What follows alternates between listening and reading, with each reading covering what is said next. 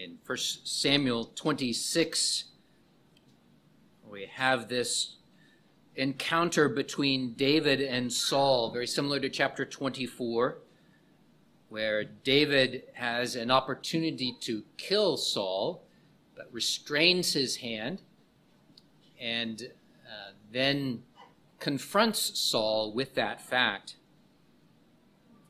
I'll remind you of that just so you understand the setting here. I'll be preaching from verses 21 through 25, but I'll back up just a little bit, beginning in verse 17. Then Saul knew David's voice and said, "Is that your voice, my son David?" David said, "It is my voice, my lord, O king." And he said, "Why does my lord thus pursue his servant? For what have I done, or what evil is in my hand? Now, therefore, please let my lord the king hear the words of his servant. If the Lord has stirred you up against me, let him accept an offering. But if it is the children of men, may they be cursed before the Lord. For they have driven me out this day from sharing in the inheritance of the Lord, saying, 'Go serve other gods.' So now do not let my blood fall to the earth before the face of the Lord. For the king of Israel has come out to seek a flea, as when one hunts a partridge in the mountains." Then Saul said, "I have sinned. Return, my son David, for I will harm you no more, because my life was precious in your eyes this day. Indeed, I have played the fool and erred exceedingly." David answered and said, "Here is the king's spear. Let one of the young men come over and get it. May the Lord repay every man for his righteousness and his unfaithfulness. For the Lord delivered you into my hand today, but I would not stretch out my hand against the Lord's anointed. And indeed, as your life was valued much this day in my eyes, so let my life be valued much in the eyes of the Lord, and let him deliver me out of all tribulation." Then Saul said to David, "May you be blessed, my son David. You shall both do great things and also still prevail." So David went on his way, and Saul returned to his place.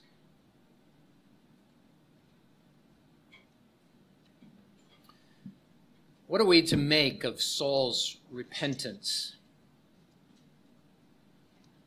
He heard David's voice, and he heard his words to Abner. He heard that once more David had spared his life.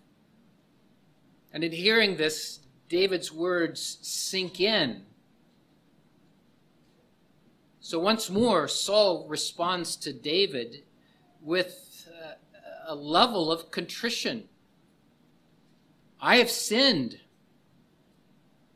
Return, my son David, for I will harm you no more, because my life was precious in your eyes this day. Indeed, I have played the fool and erred exceedingly." What are we to make of these words? What are we to make of Saul's repentance? Well, by way of introduction, let me just observe that we have the whole story of Saul. And we know that Saul's repentance proves to be false.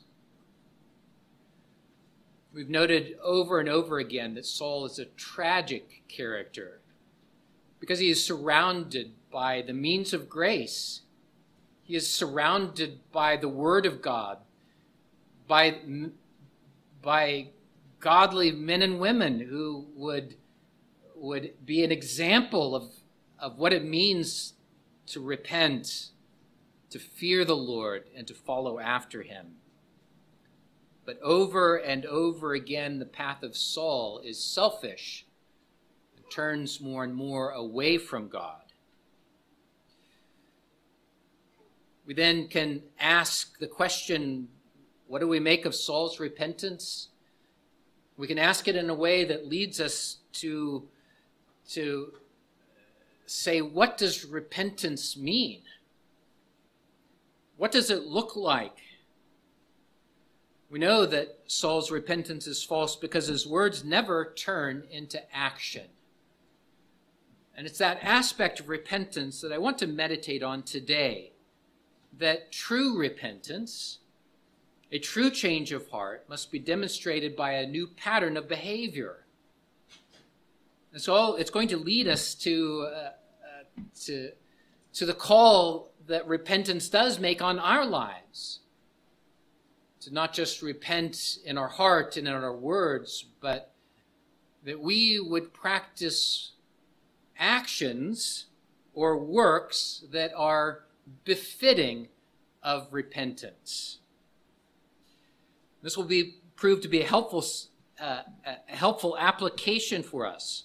Repentance that is applied to us personally, but that can also be applied in the context of the conflict that we have with one another. So let's first look at Saul's words of repentance.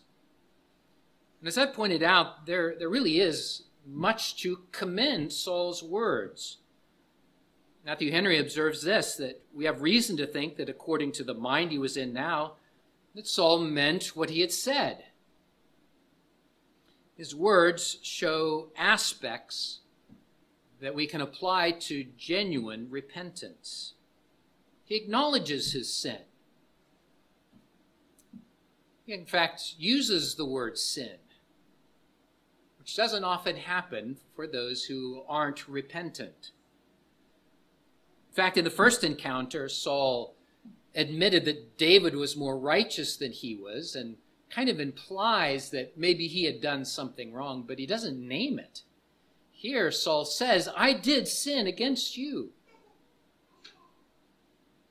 In other words, he didn't explain it away or minimize it.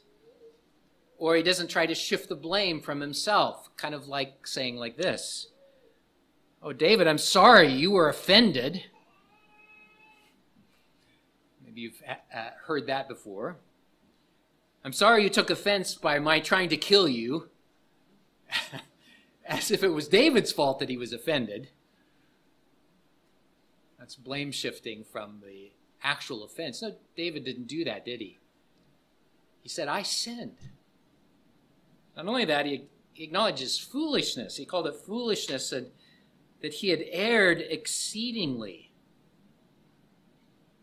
The fool acts against God as if he doesn't exist or that he has no power in our lives. He also acts against his well-being. And Saul seems to own that. David had said, oh, I haven't sinned against you. Why are you chasing me? You're like trying to look for a flea. I don't know if you've ever done that, but a flea is tiny. If you were to go out into the wilderness looking for a tiny flea, it's like, that's a fool's errand. That's what Saul was doing. He was chasing after one man, a righteous man, for no reason at all. A wasted, foolish effort. Saul owns that. And Saul commits to change his ways. Return, my son David, for I will harm you no more. This certainly has certain marks of repentance, because repentance is not just being sorry for the sin. It's not just being sorry for being caught in our sin. There's a grief over it that commits to change directions. And Saul's contrition here has marks of genuine repentance. So what are we to make of it? Well, as I've already said, time will prove that Saul's words were false and his repentance was empty. But interestingly, David didn't know it at this point, which provides us an opportunity to think about how in interactions with one another, how do we react when there are sins and repentance voiced to us. David didn't know Saul's heart. This has been made plain already, that God looks on the heart, but man looks on the outward appearance. This was said of David when he was chosen to be anointed as king. And for the moment now, David didn't know Saul's heart. He had gained a hearing by his godly activity, by his daily practical godliness, what I called street cred last week. That was what David had wanted. He wanted to gain that hearing. He had come to plead with Saul to stop pursuing him. And even more than that, he came and was pleading for Saul's soul, pleading that he would repent and turn away from his sinful behavior. And Saul listened. David had gained a hearing here. And so David seemingly gives room for that real repentance to take place. And he does so by accepting the words that Saul speaks. He accepts them for what they were, leaving the heart work of repentance in God's hands. And I say that so that you might think of repentance and the transacting of repentance in the midst of conflict, to think of this as something of a first step in transacting repentance. When someone has sinned against you and they come to you with such words of repentance, the first step is to pray and open your heart to the possibility that God is genuinely working such repentance in that individual. And if repentance is offered, accept it and grant forgiveness. This is what Jesus has taught. In the New Testament, he says, if your brother or if your sister sins against you, you forgive them. Even if he comes more than 7 times, right? The disciples asked, wow, that's hard teaching. How often should we do it? Should we forgive him 7 times? As if that was unthinkable. And Jesus blew their minds by saying, no, 70 times 7 times. In other words, when your brother or sister repents, you must forgive. And I also say this because in the midst of conflict, it's very easy to become blinded to God's working in the midst of this. You may be so hurt by that sin. You may be so angry because of that sin that you will not be satisfied with any confession of sin. And so when someone comes and says to you, I have sinned against you, will you forgive me? That you respond, I don't believe you. I don't believe you. But a first step is to remind you that you are not God. You aren't. You do not know what's in the heart of that person who's coming to you. You don't know their motives. It may be that God will use this conflict, as gut-wrenching as it is, that he will use it to bring about a glorious change in that other person's life and in yours. David's response leaves room for this because part of repentance is to seek forgiveness. And as a first step, David left room for that. But the text goes on, and it helps us to understand a little bit more of the contours of repentance. I think of it as a map that a topographical map, that as you look at it, you can see what a mountain looks like or where a road goes. And this text provides something of a map to show you the lay of the land. And the next point on the map is to acknowledge that sin has consequences. Sin has consequences. And it comes through in the fact that David declined Saul's invitation to return. Saul had voiced his repentance.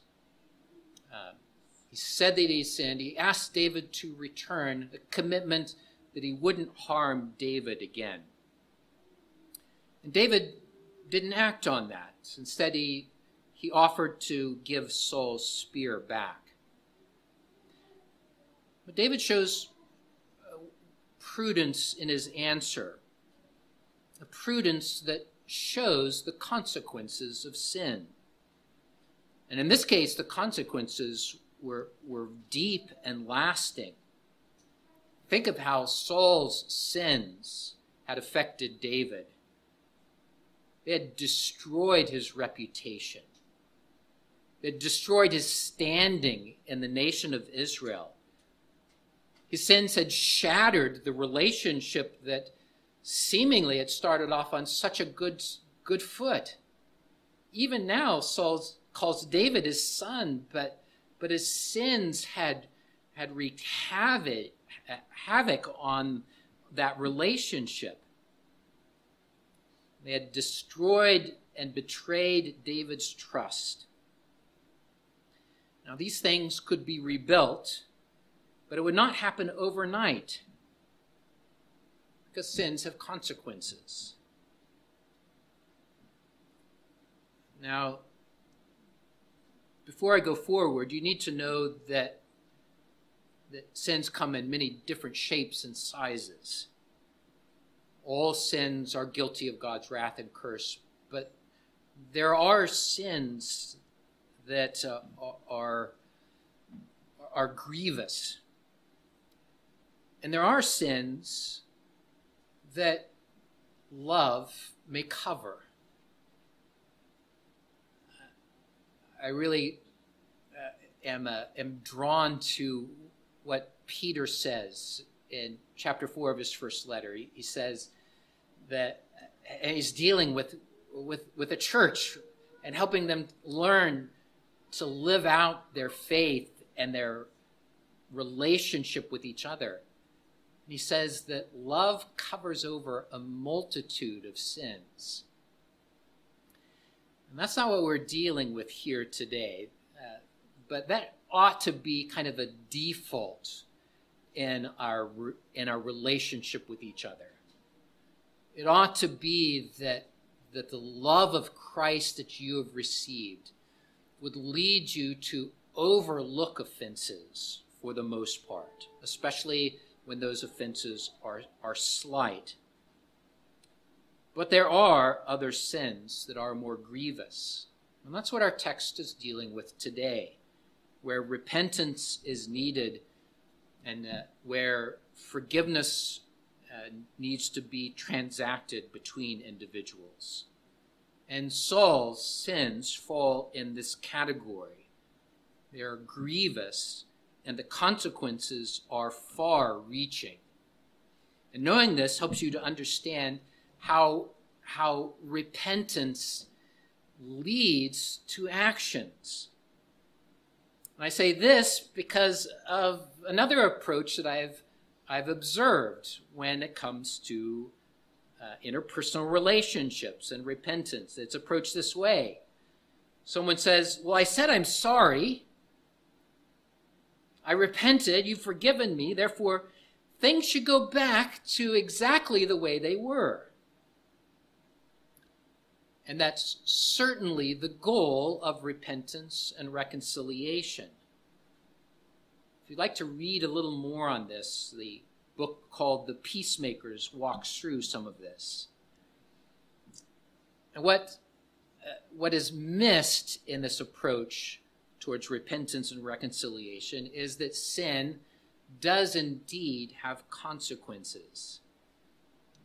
Since damage has been done, the work of restoring that relationship takes time and prayer and grace and patience.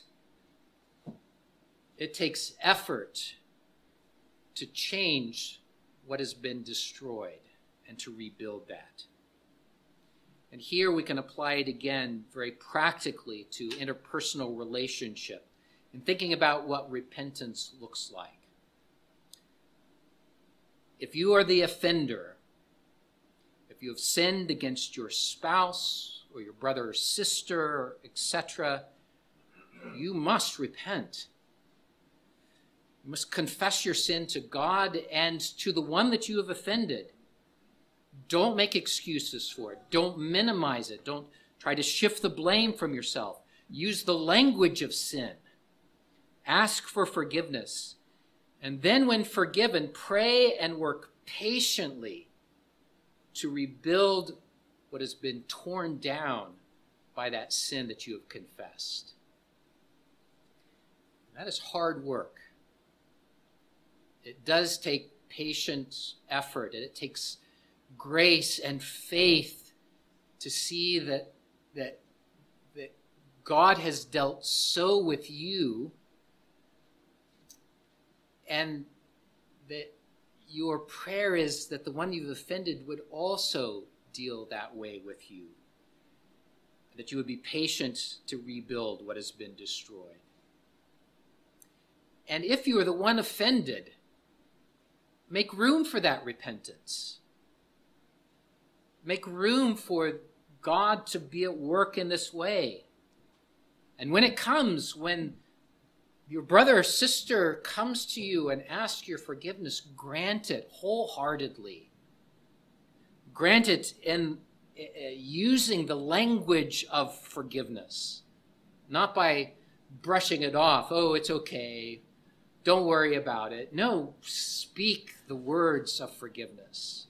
I do forgive you for what you have repented of. And then realizing the damage that has been done, realizing the consequences, pray and work patiently yourself. Again, giving room for this repentance to bear good fruit, because God is at work in you too. And when forgiveness is granted, your prayer and your responsibility is to commit to not dwell on that sin, to not bring it up over and over again, because you just add to the consequences that drive you apart. Pray and work patiently to rebuild what has been torn down. How do we do that? Well, David's response leads to a third principle, a third point on the map, so to speak, that I've called works befitting repentance. And I use that phrase because it comes from the Bible. That's always safe, isn't it? Works befitting repentance. Paul uses it in Acts 26. He describes his gospel ministry. There he called Jews and Gentiles to repent, to put their faith in Jesus Christ, and to do works befitting of repentance. And what Paul is speaking of is that our faith is a faith that turns to Christ away from sin. This is the message of John the Baptist, isn't it? He uses the same phrase. And I read this from Matthew 3. This time, John is speaking to the Pharisees, the religious leaders who came out to him to be baptized. His baptism was a baptism of repentance. And John calls them a brood of vipers, vicious snakes. They were professing or speaking words of repentance, while repentance was far, far from what they were doing.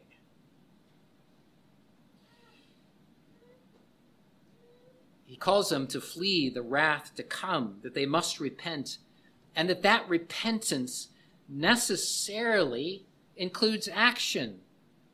He calls them to do the works that are befitting of repentance, that are worthy of repentance, as some translations put it. Now, we need to be very careful here. Salvation is not based on works.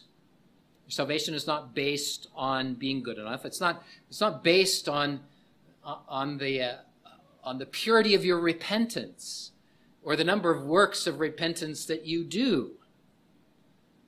We cling to the precious promise that salvation is by the grace of God alone, that is received by faith in God alone. It is not by works, Ephesians 2, 8 and 9. And yet, saving faith is never standing alone.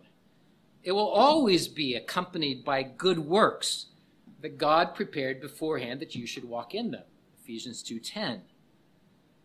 So repentance will always be accompanied by works that are befitting of that repentance. Works that demonstrate that you are grieved by what you have done and how it has offended God and man, and grieved for the consequences that have taken place, and a commitment to turn away from those sins and to put on new righteousness in its place. And David's answer to Saul lays some of that out. Here is the spear, O king. Let one of the young men come over and get it. It's a gracious offer by David that communicates that he was leaving in peace. We might say today he was burying the hatchet. He had not sought out war with Saul, but he was ending it. I have no desire for this to go forward. Here is your spear, take it. But on the other side of the camp, you long for something more from Saul, don't you? My heart aches for him. I long to hear something like this from Saul. David,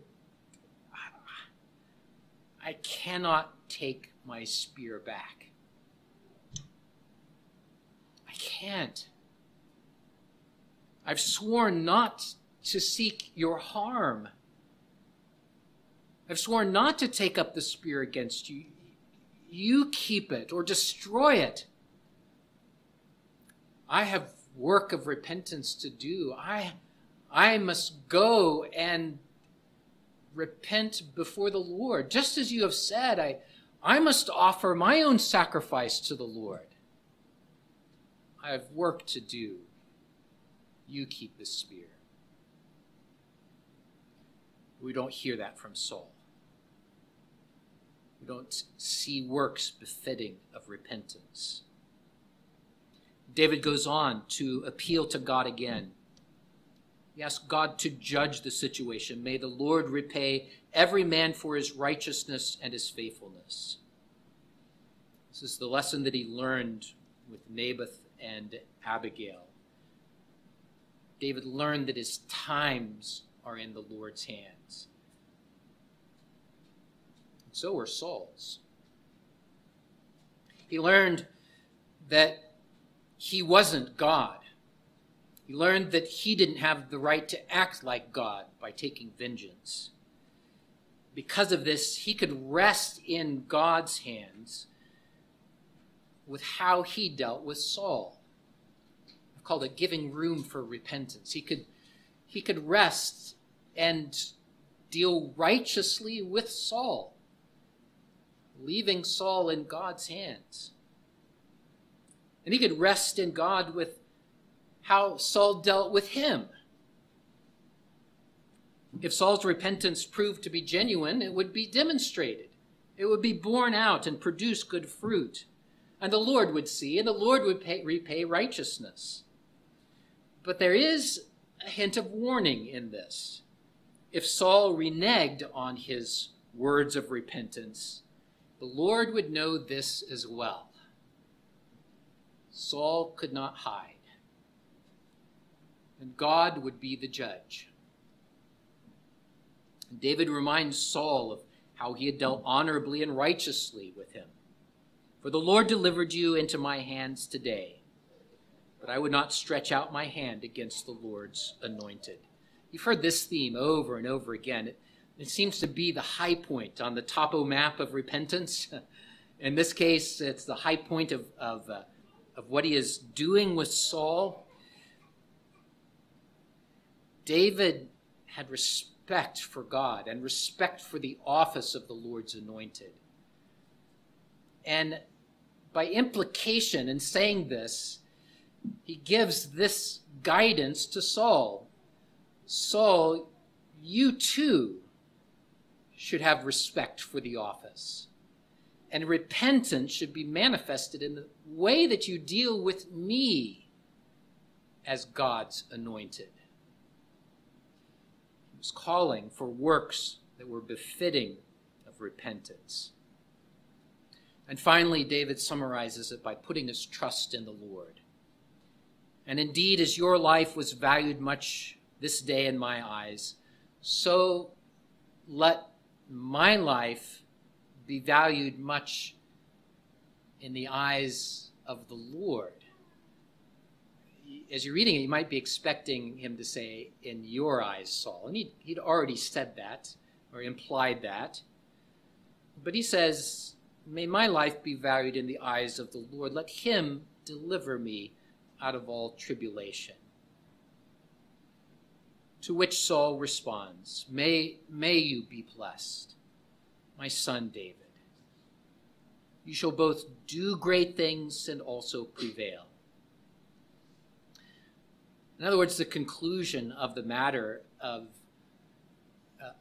this repentance is that David puts all of this in God's hands. And he rests there. And in doing so, David was at peace. He had accepted Saul's repentance. He had made room for that repentance to bear fruit.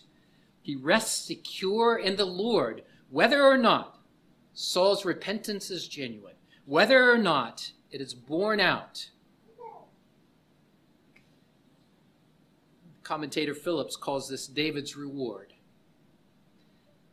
David's reward for his good faith and obedience to God's word was not relief from Saul's malicious pursuit, but rather a clean conscience before God and a resolved faith in God's vindication.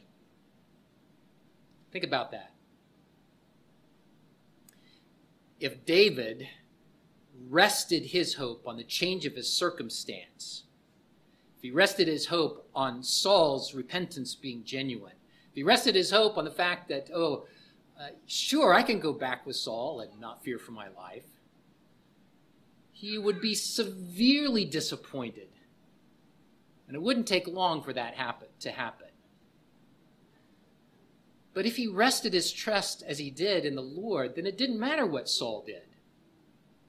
It didn't matter that his circumstances didn't actually change. Because Saul does turn around and still breathe threats against him. But his reward was a clean conscience before God and a resolved faith in God's vindication. So I'll apply this once more. What are we to make with Saul's repentance? Well, we do know the whole of the story, and so we can hear his words, but then see by the lack of his changed actions that his heart was not changed either. A true change of heart must be demonstrated by a new pattern of behavior. And it's that application that I will leave you with today. God is convicting you of sin, repent. And that repentance is voiced and it is acted on. It is voiced by speaking to God,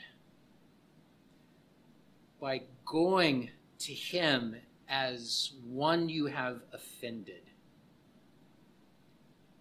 and by speaking in this world to the one that you have offended. It is voiced by repenting of sin, and by repenting of specific sins specifically. By that I mean name them. Don't just say, "Oh, I'm sorry," but say what you're sorry for, and use the language of repentance, as Saul even demonstrates here. I sinned against you in my neglect. I sinned against you in my lie. I sinned against you by my anger at you. Acknowledge the foolishness of your sins. Acknowledge the consequences that you have brought on yourself because of those. And resolve by God's grace to turn away from that sin, because repentance is also acted on. Resolve by God's grace to turn away from what you have done, to put it to death. That's part of repentance, to hate your sin so much that you ask God's help in stomping that out in your life so that you never go back there, and replace it with new obedience. And then take to heart that when you repent, that God will forgive. Christ himself invites you in this way. He invites you to come to him in repentance with the assurance that he will indeed forgive. And with the one you've offended, then work patiently and earnestly to live out that repentance, to live out your faith day by day with a new behavior, patience in rebuilding. By God's grace, I pray that you would take to heart this examination of repentance, that you would pray for a changed heart as God convicts you of sin, that you would demonstrate that changed heart, that you would demonstrate that repentance with a new pattern of behavior. Amen. Let's pray. Oh God, may it be that as you convict us of our sins, that our repentance would be heartfelt and genuine, that we would cry out to you, that you would purge us of our sins, that you would cleanse us of all unrighteousness. God, with David, we pray that heartfelt repentance would bring us to you, confessing our sins. We would do so with one another as well, that we would acknowledge the ways in which our actions have wounded one another. We would come with words of repentance and confession to those we have offended. Now, Lord, I pray that as you convict us, that you would also lead us to change our approach, that we would put off what is old and put on what is new. And may it be, O God, that you would renew us in righteousness, that would be part of your sanctification, that repentance and forgiveness would be a daily practice for us. For Lord, we know that we do sin. We know, O God, that if we say we do not sin, that we are liars, and the truth is not within us. We also know, God, that we have an advocate in Jesus Christ, that we have Jesus, the sinless one, who has laid down his life to cleanse us from all unrighteousness. So, Lord, as we repent, we know that you have promised to forgive. And may we hear that today. May we be reminded of that in our worship. May we be reminded that we are cleansed by the blood of Jesus Christ and go from here forgiven, having received mercy, and therefore giving room for repentance in our lives around us. In Jesus' name we pray. Amen.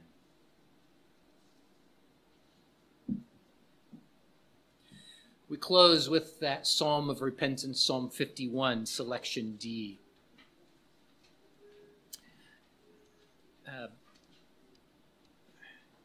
Much more could be said, but I'll call your attention to David's request that God would hide his face from our sins, that he would erase our iniquities, that he would renew our hearts. There's heartfelt repentance that is given here, and you'll see it then lived out, that he turns away from his sins and asks that he would be renewed in obedience. Here as well, that assurance of salvation that asks, "O God, may I be renewed in the joy of salvation. In the midst of the grief and sorrow over sin, may I be renewed as I've repented of my sins." So let's stand and sing Psalm 51D.